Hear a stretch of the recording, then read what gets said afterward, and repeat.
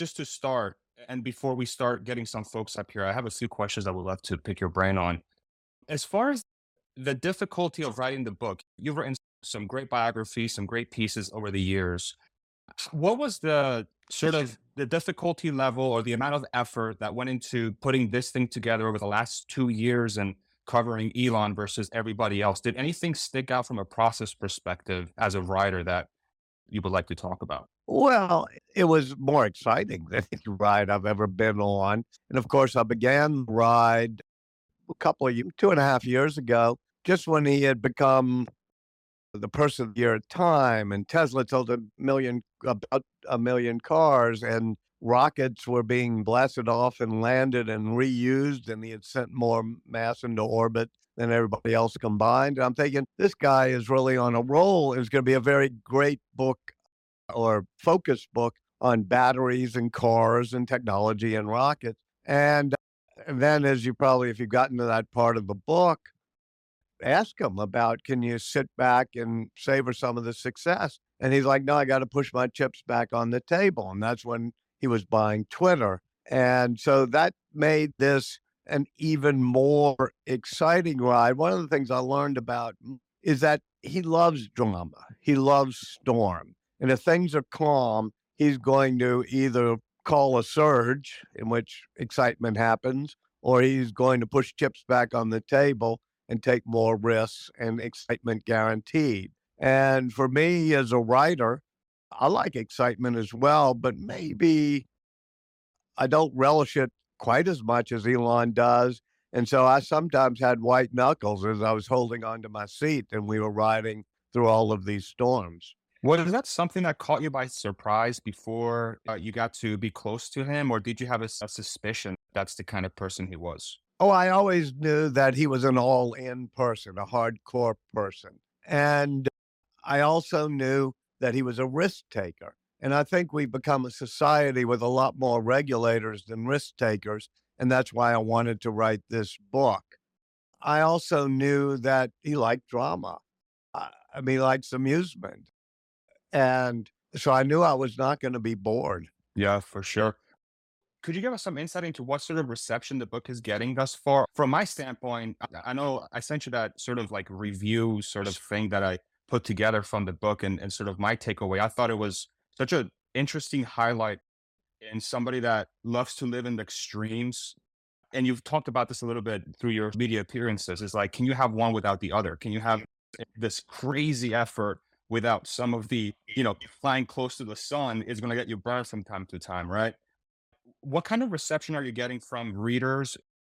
I would love to hear a little bit if you've heard anything from folks. Oh, yeah, no, I mean, I love the reception, and obviously he's controversial, and so there's been people who've liked the book, people who don't like the book, or people who are sort of reviewing Elon Musk and not reviewing the book because they either like him or don't like him, and that's fine. I've thought every piece of reaction to it has been interesting to me, and the book is obviously selling very well, extraordinarily well. But as for nowadays there's like 1,000 reviews out there. I remember my wife asking me when I did a book many years ago, we were driving around the West and the day the book came out, and we had to try to find a newsstand or a news vendor where you could find the New York Times and the Washington Post and the Times, three big reviews. Nowadays, there's 1,000 reviews within a day. And especially in open media like X, or Spaces, everybody gets to give a take. And I've been very pleased with the fact that people have been interested in the book.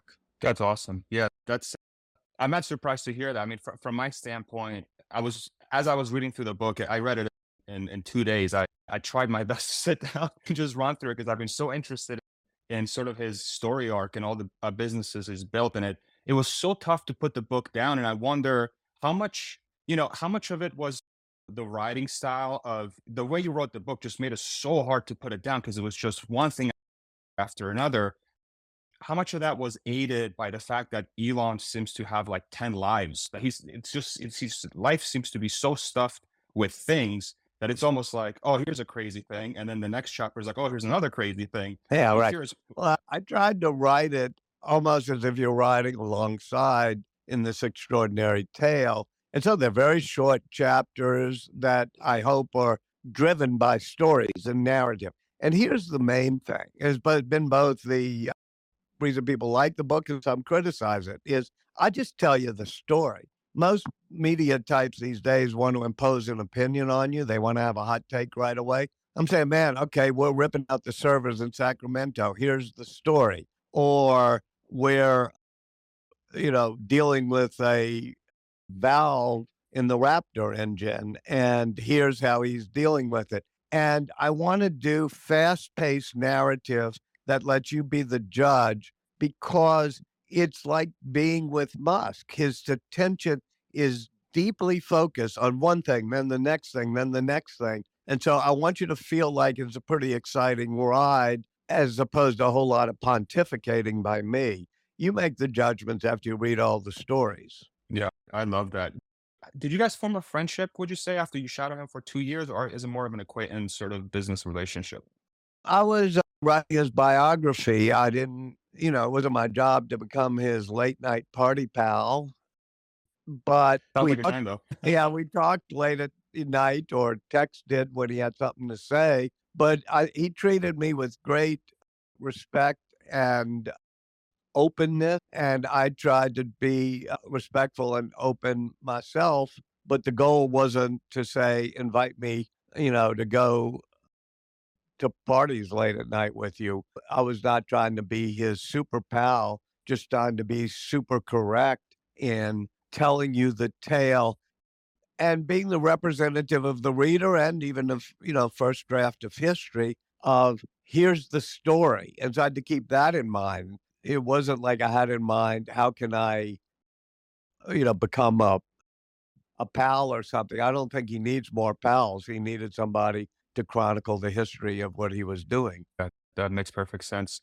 Hans, I'll throw it over to you for whatever you have on your end. If you do want to come up and ask questions, make sure you do requests. We'll bring up folks as the space goes along. Walter's, he's going to be around for us to answer as many questions as we can get him to answer. But yeah, go ahead, Hans. Go for it. Yeah, thanks, Farzad. And yeah, awesome book, Walter. I loved it. I read it cover to cover already. And I've been very interested in Elon for a long time. I've read quite a number of things, and this is by far the most in depth look into the inner workings of Elon's mind. And like you were saying, I love the way that you just presented serial stories, kind of little chronological vignettes over time to show us the development of each personality, his decision making matrices, and just the way he handles problems. I think it was an incredible way to handle the biography, and Thank it was a great read.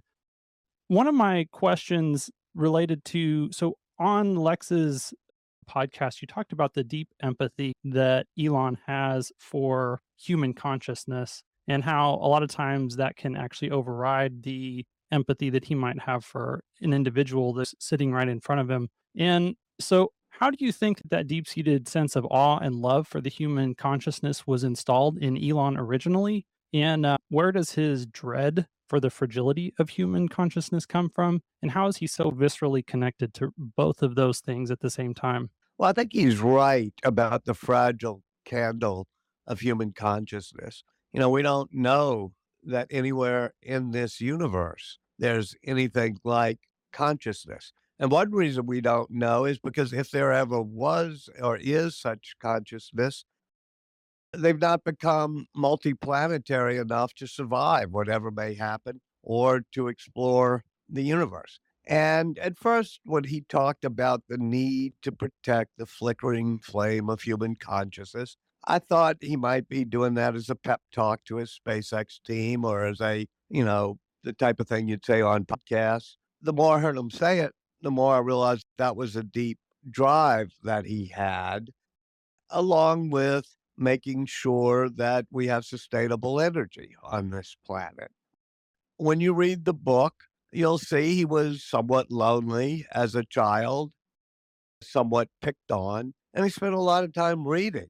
He read science fiction, he read comic books in the corner of the bookstore, and I think he developed, while some of us are trying to figure out our worldview, he was figuring out a cosmic view. And everything he's done, from starting with, I mean, not everything, but with his pushing all his chips back on the table to start SpaceX with the goal of getting humanity to Mars has been because of these epic quests. Other people I've written about, they're driven by money. If you're driven by money, you're not going to start a rocket company. You're not going to even start an electric vehicle company, or for that matter, by Twitter. So I think he's driven by more cosmic passions.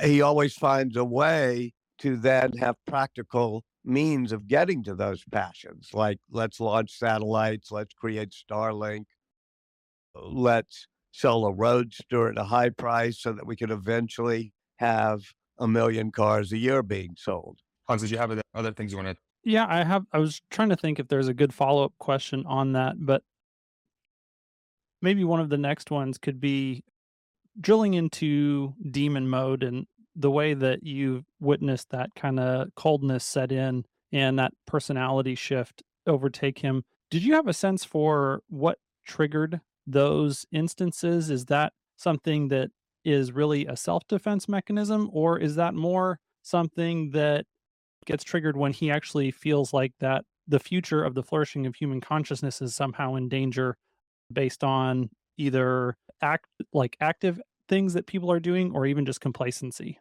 Well, let's make clear that all of us, or at least me and probably most of you, get into dark moods at times. We get triggered. We get either depressed or we get seething. I think, as with anything with Elon Musk, it's probably one order of magnitude greater than most of us go through, whether it be the epic things he does or the moods that he has. I think his father also had those type of mood swings where he would at one point be jovial and funny, and then this is in the early chapters of the book, and at other times be cold and berating and scarring. I think what generally might set Elon off is when somebody's not listening or somebody says something can't be done or somebody may challenge him but not have fact. And so many times he, stunned me by knowing 10 times more facts than the expert or the analyst on his team who was telling him that something was going to be a problem. And so I could often see in a meeting or walking along the factory floor, which happens so often, whether it's the beautiful gigafactory in Texas or in Fremont, something would be happening bad on the line and somebody would not know even how to open up the console and get it working. And Musk would just say, I'm going to stay here until we get this console open. And then he would rewrite the code or he would speed things up. So I think if you don't quite know what you're doing and you're confident in wrong, I don't think he minds it when people are wrong. I think he minds it when they're confident in wrong. That makes a lot of sense. I think as I was sort of reading the book, it that was one of the things that really came clear is that he almost has very low tolerance for folks in that respect, and if I think back to my jobs that I've had in the past, I mean, certain folks will have, either higher tolerance or they take you for your word because they may not have that 10x knowledge library in their head. But I do wonder, like, maybe this is like a personal opinion category, you're free to say it or not, but do you think if Elon was slightly softer around the edges, do you think he would be more effective, or do you think he's just, his way is his way and that's why he's so effective? I would love to hear your thoughts on that. Well, that's what the book is about. And in the end, I ask that question. I'm not sure I answer it fully because I want the reader to think about it, which is Antonio Gracias, one of his close friends, saying, I wish we could have an impulse control button so that when he tried to, send out a post or was about to do something, there'd be a way to soften the edges a bit, let's say, or hold it off. And I kind of, yes, that would be sweet, but would a restrained Musk accomplish as much as a Musk unbound? Is a key to his success the fact that he's intuitive and impulsive and sometimes shoots off rockets and leaves debris in his wake? And, obviously, even he would say that he wished he didn't stab himself in the thigh or shoot himself in the foot quite as often. But I think that if he were much more polite and polished, as you know, you quoted the book, and a lot of the people who helped me understand him in the book say, if he had a lot more empathy for the people right in front of him, maybe that means he would care. It was almost egotistical. He would care too much that they were feeling love for him or something, as opposed to caring about the overall enterprise and the overall mission. So you've put your finger on the theme of the book.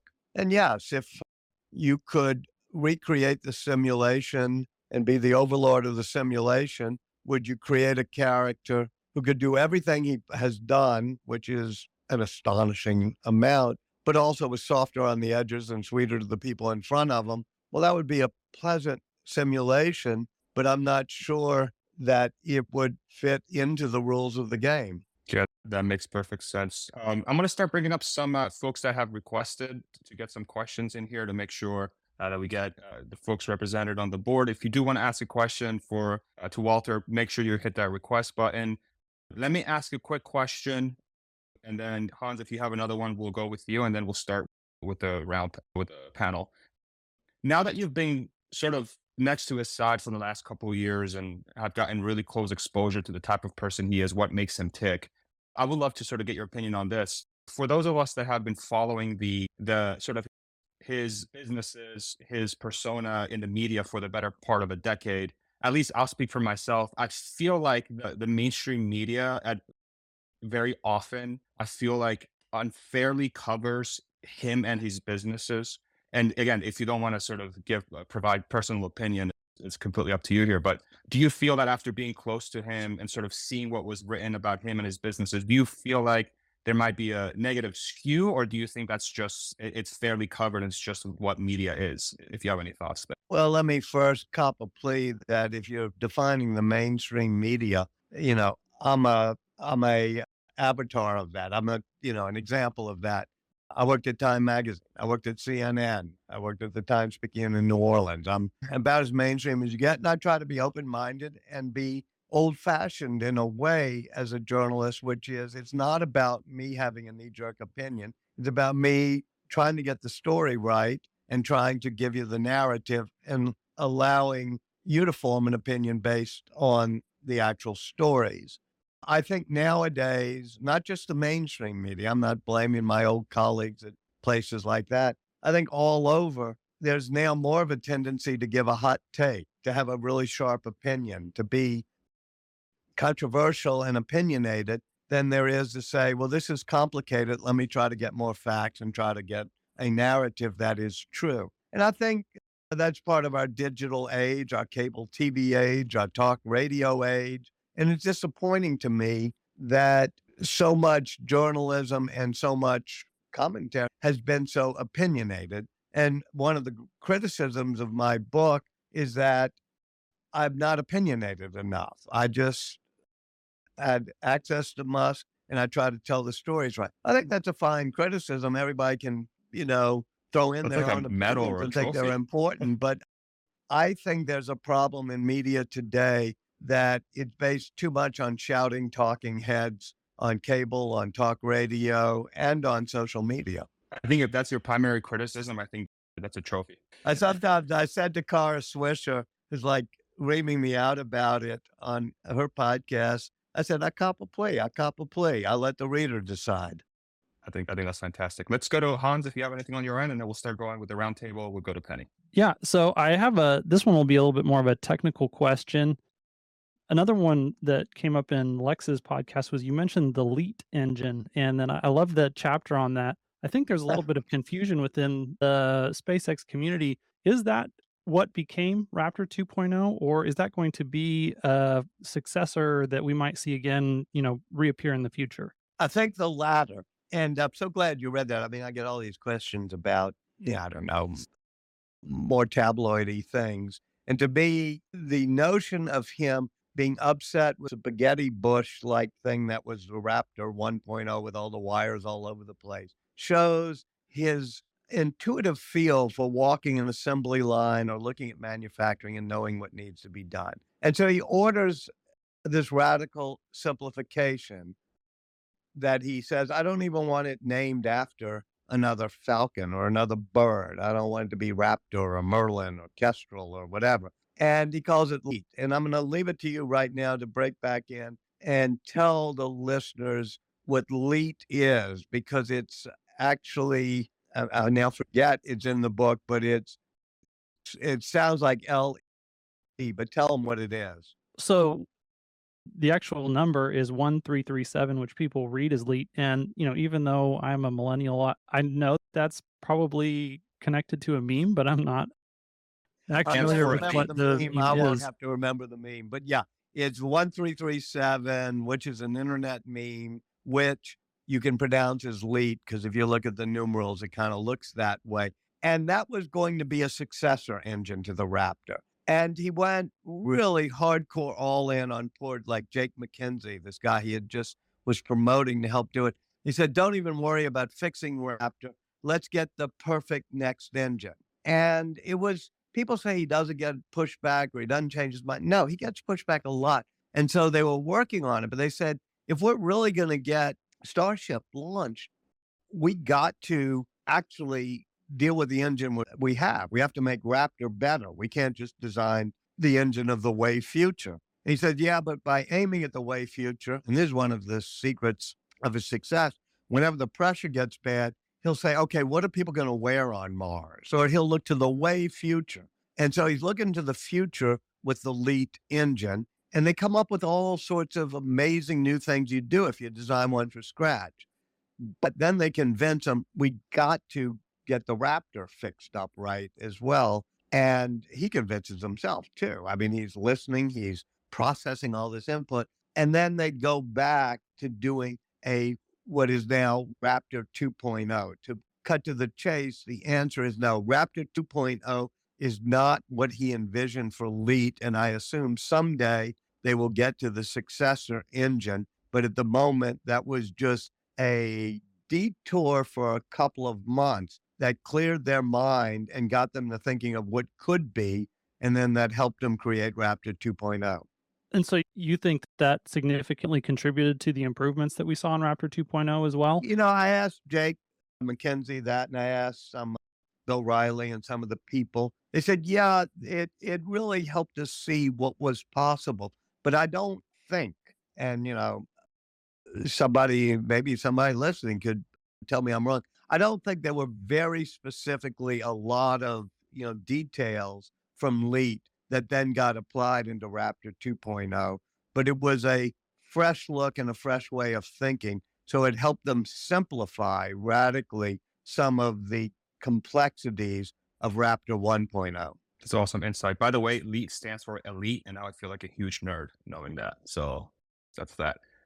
All right, let's go to Penny, and then we'll do Gregor. I was totally going to say the same thing. It was an old hacker meme. It meant, yeah, you're elite on the internet. And yeah, I definitely also embarrassed to be around during that time and participating. But Walter, my question was about the timing of the book. Actually, epic biographies like this are usually either after someone has passed or at least they're past their prime. It feels to me like Elon has a ton ahead of him still. And I'm curious, have you talked to him at all about like a volume 2? Is there going to be another Walter Elon biography? Well, I think you're ahead of your skis there. I think there'll be other biographies someday, and I'm not sure how it will be done. But I decided to do the book after we talked about the Starship launch, and you'll see at the end of the book the change to FSD 12 on full self-driving to be a human imitation machine learning version, and then the start of XAI, his AI company. I thought then we saw the trajectory, and whatever Elon Musk does 5 or 10 years from now, I think the things in his personality and his mode of operating that you see in the book will be the same. It'll help not only explain all the things he's done, but you'll understand whatever he does next. I've written books in the past, especially on Jennifer Doudna, who did the CRISPR gene editing, about people who were still around. But you're right. In this case, I had to say, we're going to end the book, and I think you'll be able to get this guy. And you'll also see where he's heading with real world AI, not just large language model, generative AI, with Starship, and with a global car for Tesla. And you'll see how he got his mind to those places. If he does anything wild, like buy another Twitter, you'll also understand the impulsiveness. Let's go Gregor Truck and then Anwar Beck. Hey, Walter. Yeah, man. I love the Cybertruck chapter. I'm a Cybertruck absolute super nerd, super fan. It's kind of my whole thing here on Twitter. And I was curious if I could ask basically a two-part question on that. One of the cool parts with that chapter was when you mentioned that Elon came in for the Friday meeting, the weekly design center meeting, and he saw the iteration of Cybertruck that we've all come to know and see that is now about to go on sale. Were you physically there when that was unveiled to Elon? I was not at the meeting where it was unveiled, although I have been in Franz's room, the design room with Elon, when they unveil it, at different times, when he shows off each new iteration. And, I do have very detailed source notes in the book so that clearly things that happened in 2017, 2018, I'm not there, but I tell Franz or others or Elon, please just describe that scene. And I try to get 3 or 4 people describing it to me. So yes, I've been around him, especially when he's figuring out the properties of stainless steel and how that's liberating when it comes to creating an exoskeleton for the Cybertruck and of course for Starship, and joking about, I love stainless steel so much, maybe we should get a hotel room together. And I think that materials science intuitive feel he has, when they're saying, no, doing this out of stainless steel is not going to work, said, no, it's going to liberate the design as well. It's going to let the future look like the future. And of course, I've been with him some with his beautiful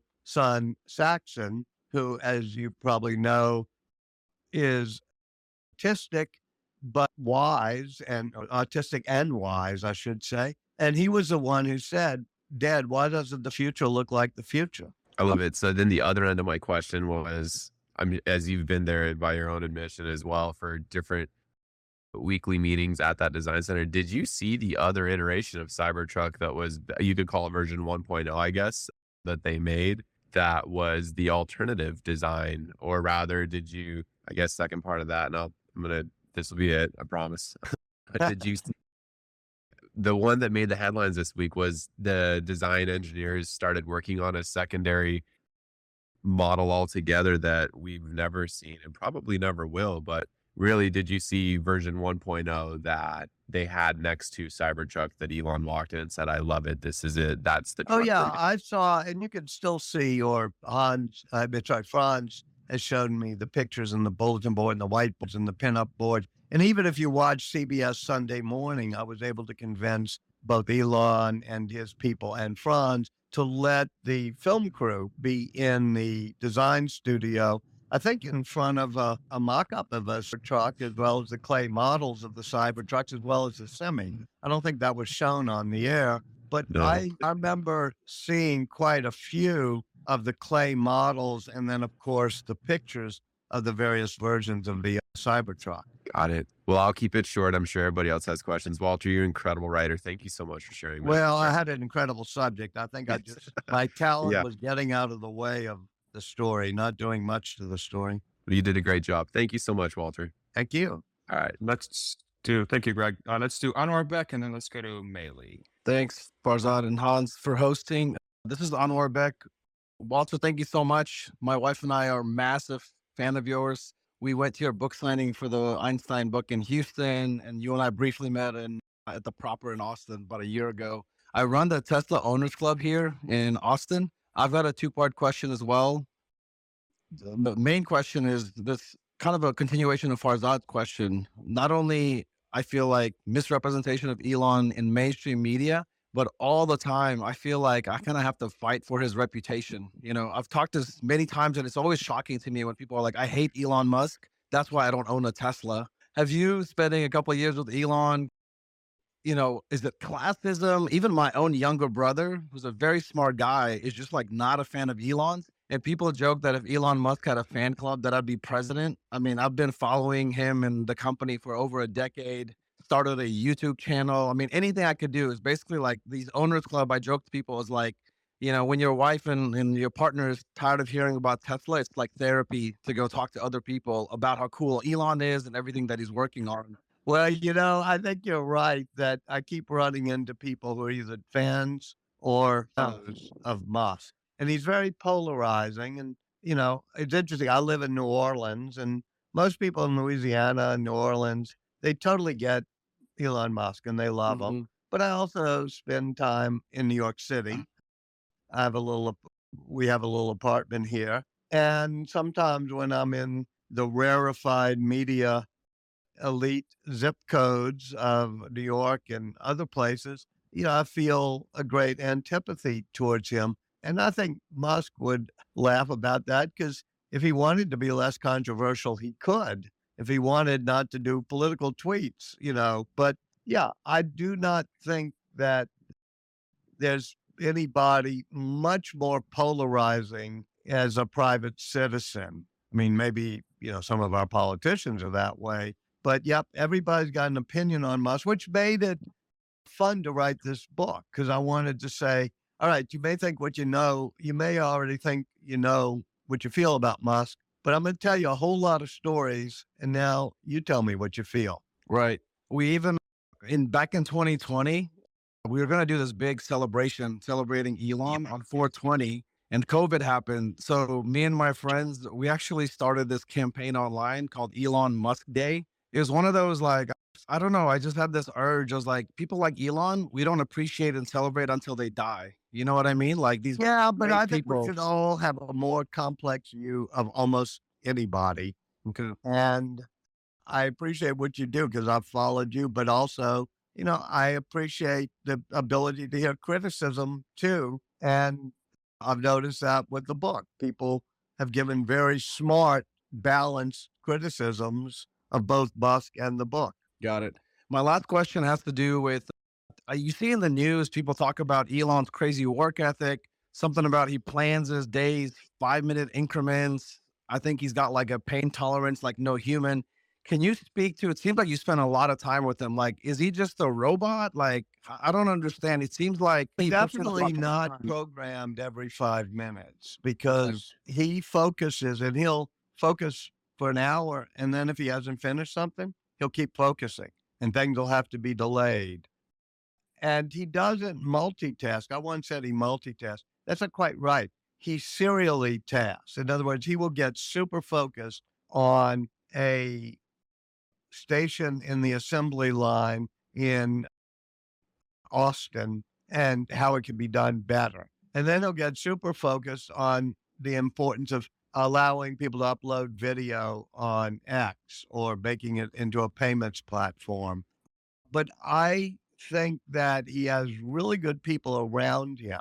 Tesla, SpaceX, and I hope now even X, the platform that was Twitter, so that he can focus on a particular product issue or manufacturing issue and let others deal with different things. But his work ethic is indeed all in and hardcore. Walter, when you've spoken about this in other places, you've also mentioned that he quote unquote batch processes. Can you kind of explain a little bit more for the audience here what that means? Sure. And I think I should give Siobhan, Zillis, and others credit for having said that. Explained that to me because it's just really a metaphor. All of you understand computers pretty well. So you know what parallel processing is, and you know how many things can be done in that way. But sometimes Musk goes into a thought zone where he becomes very quiet, and people like me know, I hope very well, not to destroy the silence. And he's processing something. And he sometimes does it one at a time. Like people will be pushed back on, should you be able to block people on Twitter a certain way, or push back on whether the leak engine should be the focus or whether they have to. And you'll wait and you'll see that he doesn't make a snap judgment right away. Sometimes he says, my brain is hurting, and it's his way of saying, I'm going to have to process this later. But he'll go into a zone where he's very quiet, and he'll process something and then maybe move on and process something else. And then decisions will be made. I was in Boca Chica down at the south tip of Texas at Starbase at one point, and there was a question about how long it would take to stack Starship and whether it needed to be done with all 33 engines on the booster. Pretty big question, but still a technical one. And we're at a meeting, and I think Gwen Shotwell was down there, a lot of other people down. There's like 20 people in the meeting, and he just let it go on for 2 hours, the meeting, and he didn't make any real decision. And some people were getting impatient, which is like, all right, what do you want us to do? How many engines, when stacking? And he just didn't say anything. And finally, at the end, people drifted away, and Musk sat there alone, just thinking. And I went with Mark Juncosa afterwards. Everybody's in the parking lot. And he said, let's break into the bar. You'll see it in the book. It's called the Tiki Bar Break-In Chapter. And they break into the bar, and they start pulling out the McClellans and the Woodford Reserve and Buffalo Trace bourbon. And it's about 3 a.m. I think the timestamp is in the book itself. Suddenly I get a text, and he says, it can be stacked this way at this time, and we don't need this many on B7, meaning booster 7. And I had to show my phone to Jim Cosa or Jake McKenzie and say, what does he mean by that? And then they said, well, he's processed it, and he wants us to have it stacked by midnight tonight without all the engines on the booster. I know I'm getting boring with this long story, but it's his way of having taken a couple of hours on his own, processed everything, and then just sending out, here's the answer of what we're going to do. And he turned out to be right. All right. Let's go Melee, then Mel, and then David. Hey, thank you so much. Like others, I have 2 questions, so I'll try to be quick. Walter, I love your writing style. I know at the end you said that Elon didn't have any input before, the book was launched, that he didn't read it before you released it, and that he wasn't able to make any edits or anything like that. Did you get any feedback from him after you launched your book? Did he read it? Did he say anything? No, he jokingly said on this platform that, he's made some comments about parts of the book, all of which seem to be rather favorable. Or he says, that's accurate, but this or something. And then he joked on the platform that he hadn't read the whole book because Walter told me not to, which I think may be true in the sense that I kind of said, I'm going to do this book. You got to give me all this access, but I don't want you to try to control it. And I figured, don't read it right beforehand, because who knows, you might not like something. But I think it's fair, and I think he thinks it's fair.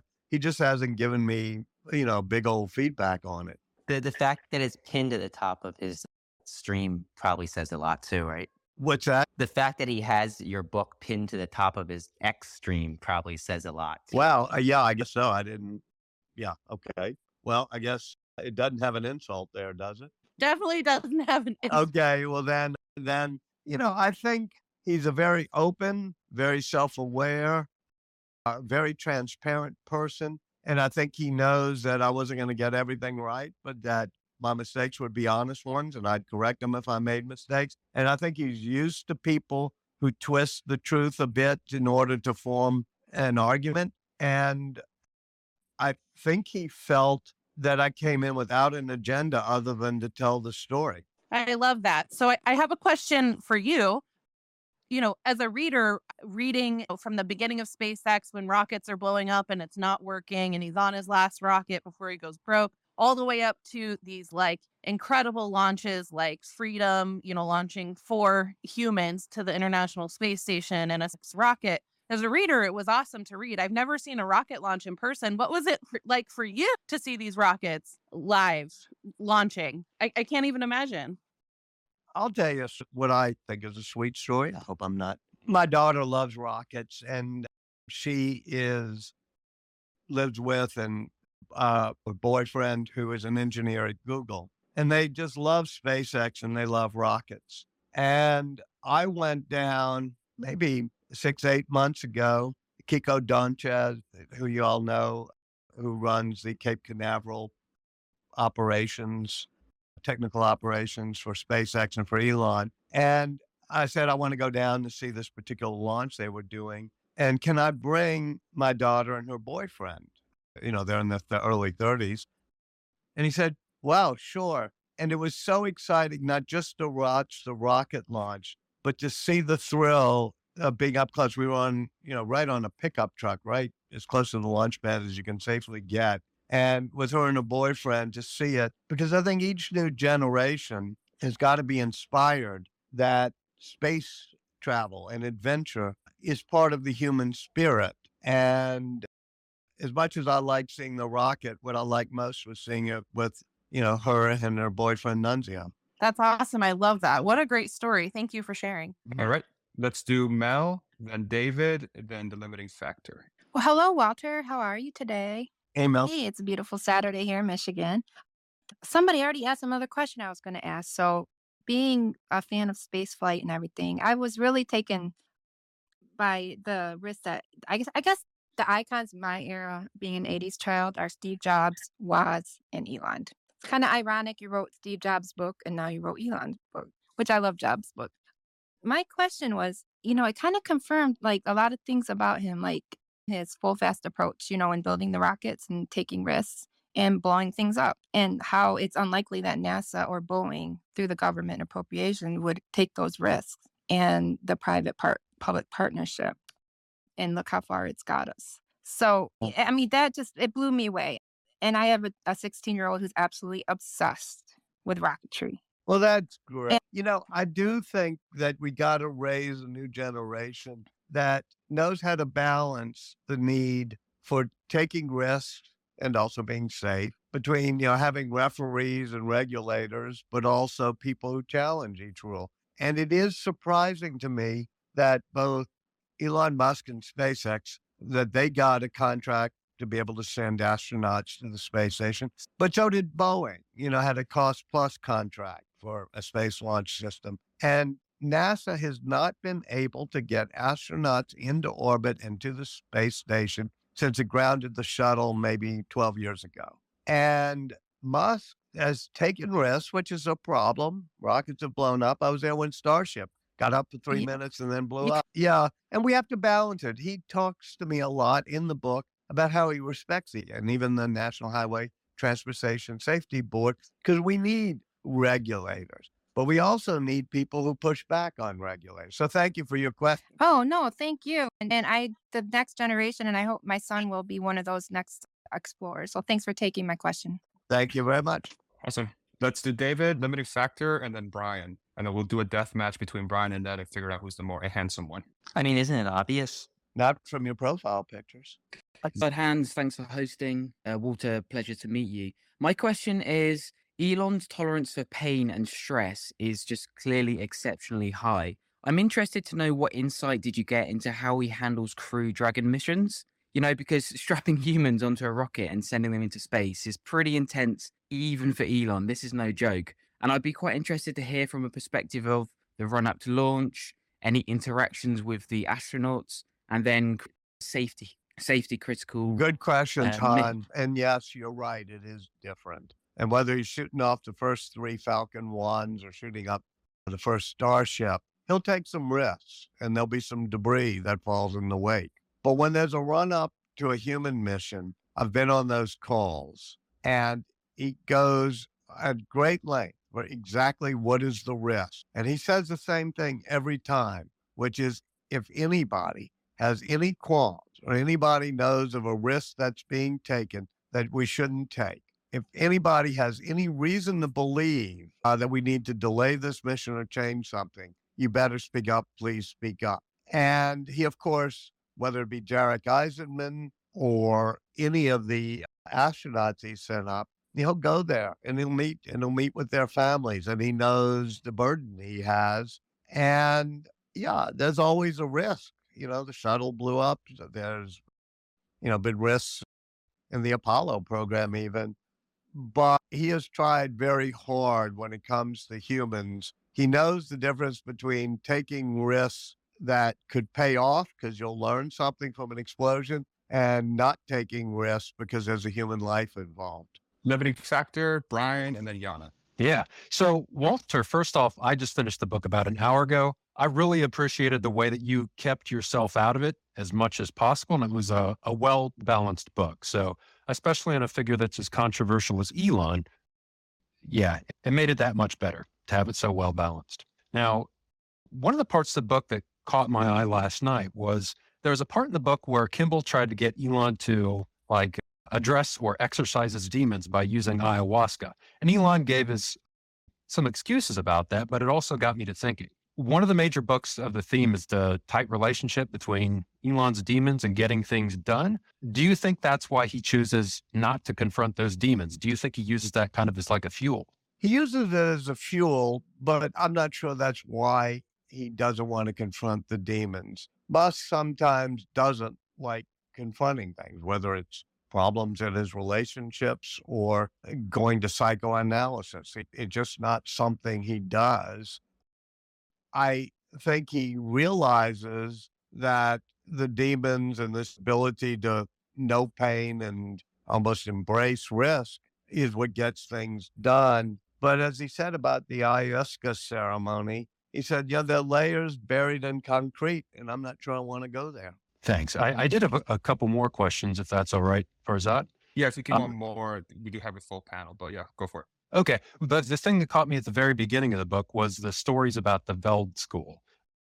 Those seemed absolutely insane. Were you able to like talk to other people and get their experiences? Did anybody else have that same experience? Yeah, I mean, Kimball gave me a lot on that, but I also read, diaries and other things that I was able to find of people. I hadn't heard much about these survival camps, but I had to do some research on them. Thanks.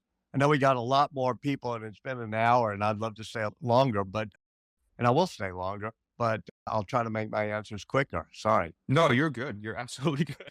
I'll let the flow of the discussion. I think, yeah, for those folks that are asking questions, let's try to keep it to one question, maybe a brief follow-up.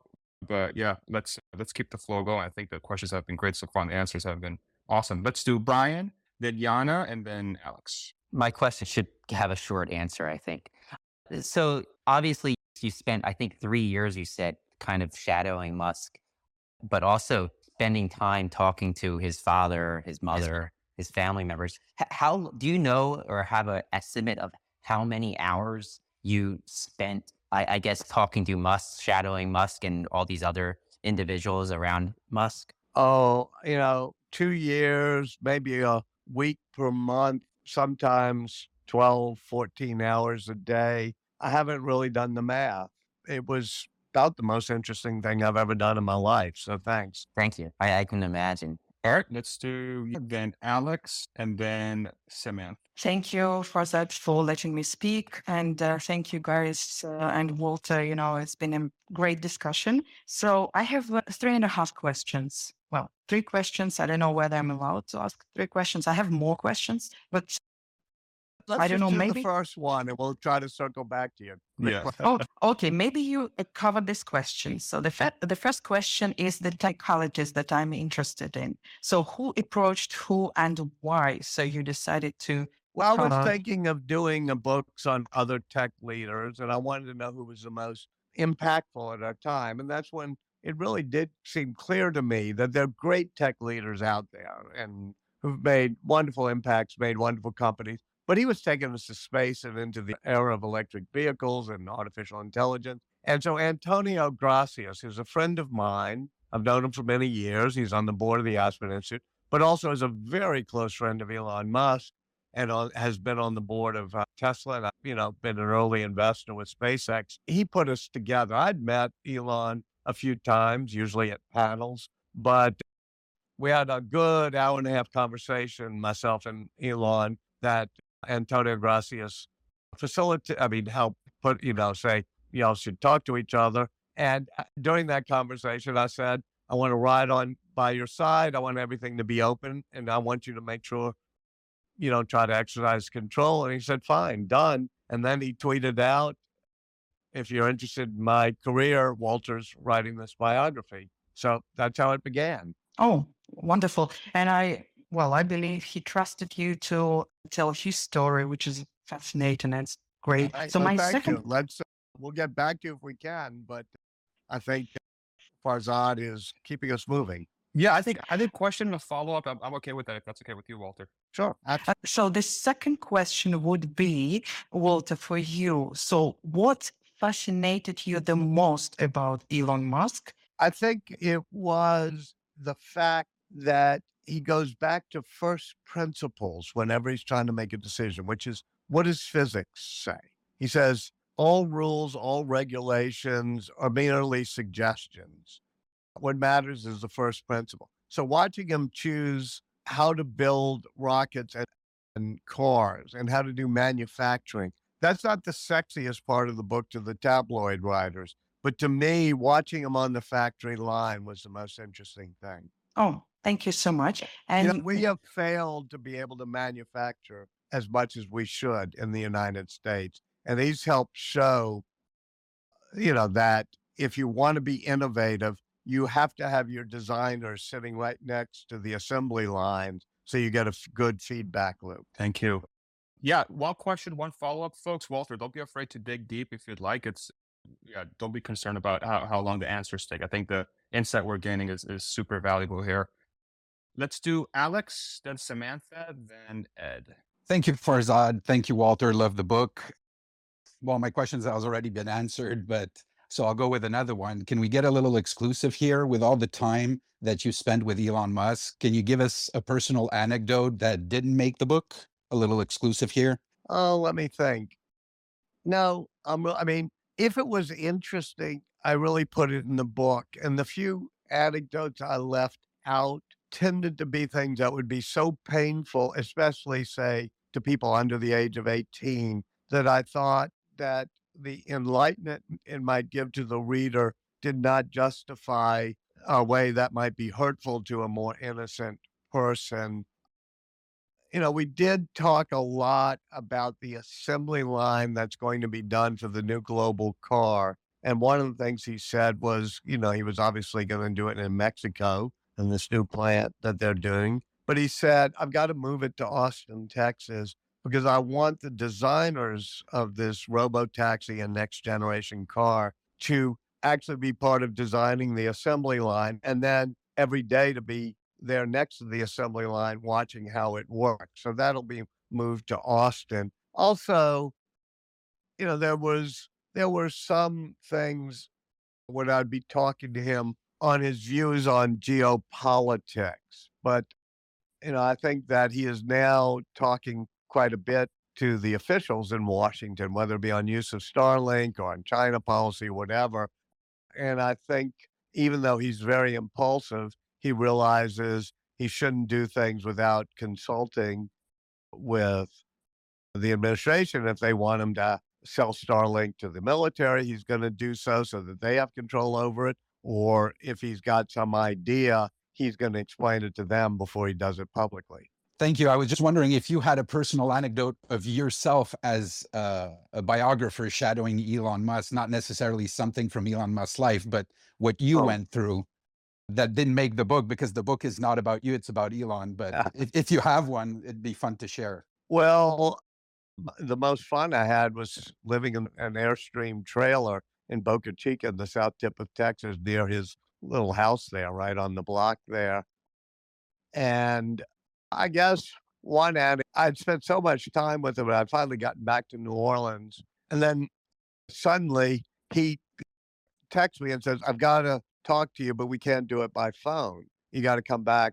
And I said, when? He said, the Ides of March 15th. I said, oh, should I beware? Thinking of the Shakespeare line. And he said, no, but the things I need to talk to you about. And it was about, we went to Siobhan Zillis's house in Austin, sat by the pool with Strider and their two kids. And he was talking about his compulsion to get into the world of artificial intelligence because he was worried that both Larry Page and Google, and by extension, Demis Hassabis DeepMind, as well as Sam Altman and OpenAI, were not taking the safety issue strongly enough. So that was just a fascinating afternoon. Let's do Samantha. Yeah. Awesome. Let's do Samantha, Ed, and then K10. Thank you, Alex. Everyone, privileged to be here. I'll get right to it. You've written a lot of books on polymathic type people. And I was just wondering, Walter, if you could share with us the core underlining traits that you've seen throughout everyone that you have written and studied about. I know that in the Leonardo book, at the end of the section, which is actually one of my favorite, my little feedback, I'd love it if you did it in all your books, but like learning from Leonardo, where you kind of you do a synthesis of what makes them great and how one can be like that. And so I'm just wondering if you have anything else to add about underlining traits that we could all learn Well, I from. think that's a good suggestion. Maybe not do it in every one of my books, but I might do a book next just called Creativity, Learning from Leonardo and Elon Musk and the Masters, and try to synthesize the rules. One of the things you said was that they were polymaths, meaning they tried to learn everything. And, they were Renaissance men, as indeed Leonardo is the exemplar of that. And most of the people I've written about have been very creative because they tried to learn everything possible you could do about almost anything possible, especially Ben Franklin, Leonardo da Vinci. They love math and music and science and humanities. And so does Elon Musk. I didn't realize that was such an important theme until Steve Jobs talked to me we talked about doing a book together. And I said, why would you want to have me do the book? And he said, because all of your books are about people who stand at the intersection of the humanities and the sciences, who stand at the intersection of the arts and technology. And if you remember any of the Steve Jobs product launches, he would always end with a slide that had an intersection of two streets, the liberal arts and technology. And he'd say, that's where creativity occurs. A lot of people in Silicon Valley are focused just on science and engineering and math and being coders. But I think people who are truly creative know how to stand at the intersection of the humanities and technologies, which is what Musk does, what Steve Jobs does, what Jennifer Doudna does. And that Leonardo may be the ultimate. That's what that Vitruvian Man drawing is all about, the guy doing jumping jacks in the circle and square. It's about squaring the circle. It's about math. It's about spirituality. It's about how we fit in the cosmos. It's a self-portrait. That's Leonardo himself, drawing himself. And it's about the arts and the sciences. So I would say that is a common thread that separates smart people from people who are able to think different, Steve Jobs would say. Yeah, I love that. I think interesting things happen at intersections. You're right. And it's actually, I had started a group for polymaths and I'm relaunching this fall. It's going to called Renaissance Revival. And it's after this, exactly what you said, this intersection between humanities, arts, and science. And I have one last closing for you. I want to ask you, what changes did you make in your own life because of this intimate sharing of life with Elon? Yeah. First of all, on all my books, I think I end up changing a bit. With Leonardo, I tried to be more observant, the way he looked at the way light hit a leaf or the way a bird's wings move. With Elon Musk, it was a little bit of that's the inscription that's on the, I think, Oracle of Delphi's ancient wisdom, because there are people like Elon Musk who can be real disruptors and they can be tough and rough managers. And I realized that I ran CNN once and I cared a little bit too much about being popular and having whoever I was talking to be pleased. And I realized that I'm never going to be a great disruptor or even a great executive of a company that needs change. And I'm not going to want to be more like Elon Musk, but I'm going to admire the people in the arena who can do that and be understanding when they have some of their rough edges. I also try, like Elon Musk, to keep a larger picture in mind. In other words, what is the missions here? And for him, the missions are human consciousness, multiplanetary. For me, a mission is telling the story about people who get mission-driven things done, and that maybe by telling their stories and doing it in a way that's inspiring, you'll have a next generation of young women who pick up the code breaker and decide to become, biotechnologists or the next generation of girls and boys who love rockets and pick up the book about Elon Musk and say, okay, this is what I want to do with my life. I don't want to just be somebody pursuing money or something. Love it. Thank you so much for your responses. I learned a lot.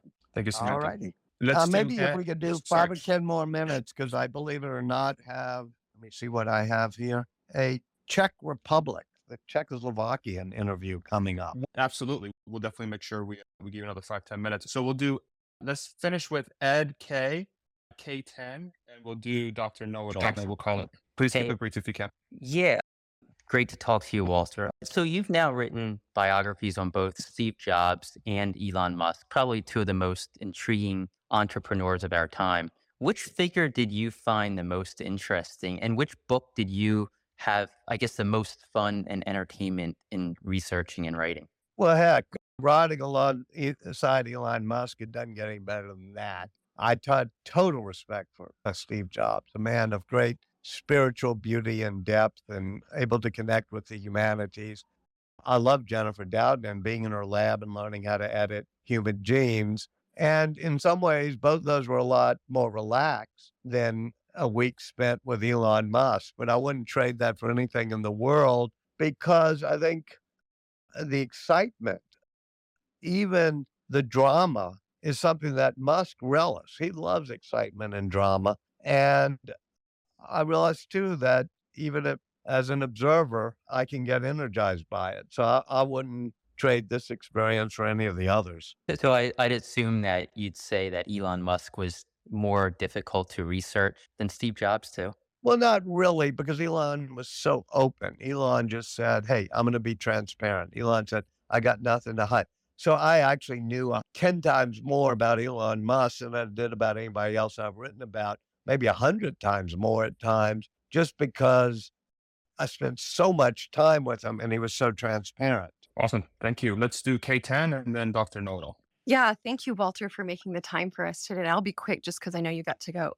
I love that you've chosen to stand in the intersection of doing a psychoanalysis of Elon Musk. I just want to know, as a historian writing on a living character, how hard was it for you to remove your personal opinion and voice from his biography, though in the midst of being around people and seeing a lot of the interpersonal relationships and hearing their stories? You know, my voice and myself occasionally are in the book. And I asked my wife for help on that. Like, am I inserting myself too much or too little? And in each stage of the way, sometimes I would be at a scene, and it'd be like the Heisenberg principle, where just by observing it, I became part of the system, if you know what I mean, or affected the system. And that might be at the tiki bar when they've all broken in and trying to figure out how to deal with Elon wanting to stack stars. Or it might be, in the back talking to Siobhan about artificial intelligence. And so I put myself in the book totally. I didn't want to hammer it, look at me, but I wanted to be honest with the reader that here, I was somehow involved in this, and here were my thoughts as it was happening, including, for example, when he's reaming out, Andy Krebs, who was in charge of the Boca Chica launch pad site when something wasn't going quickly enough. And it's just me and him and Krebs standing there late on a Friday night. And I'm watching Elon get very mad at this guy. And then afterwards, I talk to Andy to figure out what he's thinking. And I have to make it clear I'm there because it's part of the scene. But I don't try to thrust my knee-jerk, hot-take opinions on you. Great book. Thank you, Walter. Thank you. All right, let's do Dr. Know-It-All, and then we'll let Mr. Walter go. I guess I'm last in that case. First of all, Walter, thank you so much for all of your books, not just this one. AJ brought up something, and I think you've mentioned it a few times, but from the outside, at least, it appears that Elon is kind of different from everybody else in a sense of the radical honesty and transparency he tries to, bring forth. And I was just wondering, since you were very close to him for a long time, if you were feeling that from the inside, or if that's something that's not as true from the inside out as it is from the outside in, I guess. No, I think if somebody said, what's the most surprising thing? The many answers I could give, things about his multiple mood swings, those type of things. But I guess the biggest surprise of all, and I'll leave you with this, is how open he was, how transparent, how unafraid he was of exposing himself. I talk about the Heisenberg principle, and maybe I was affecting things by being there, but sometimes I was surprised how I was not affecting things, that he would be truly who he is, both funny and inspiring, but then also brooding and then also angry. And all of his moods would be there, and he would be open about it and talk about it. And there was pretty much nothing that he put off limits that we didn't talk about. And I don't know that anybody has ever been this transparent since, Dr. Johnson let James Boswell hang around with him the whole time. And I admired that honesty and openness and transparency that Elon showed. And people will say the price you pay for such access is you become more sympathetic.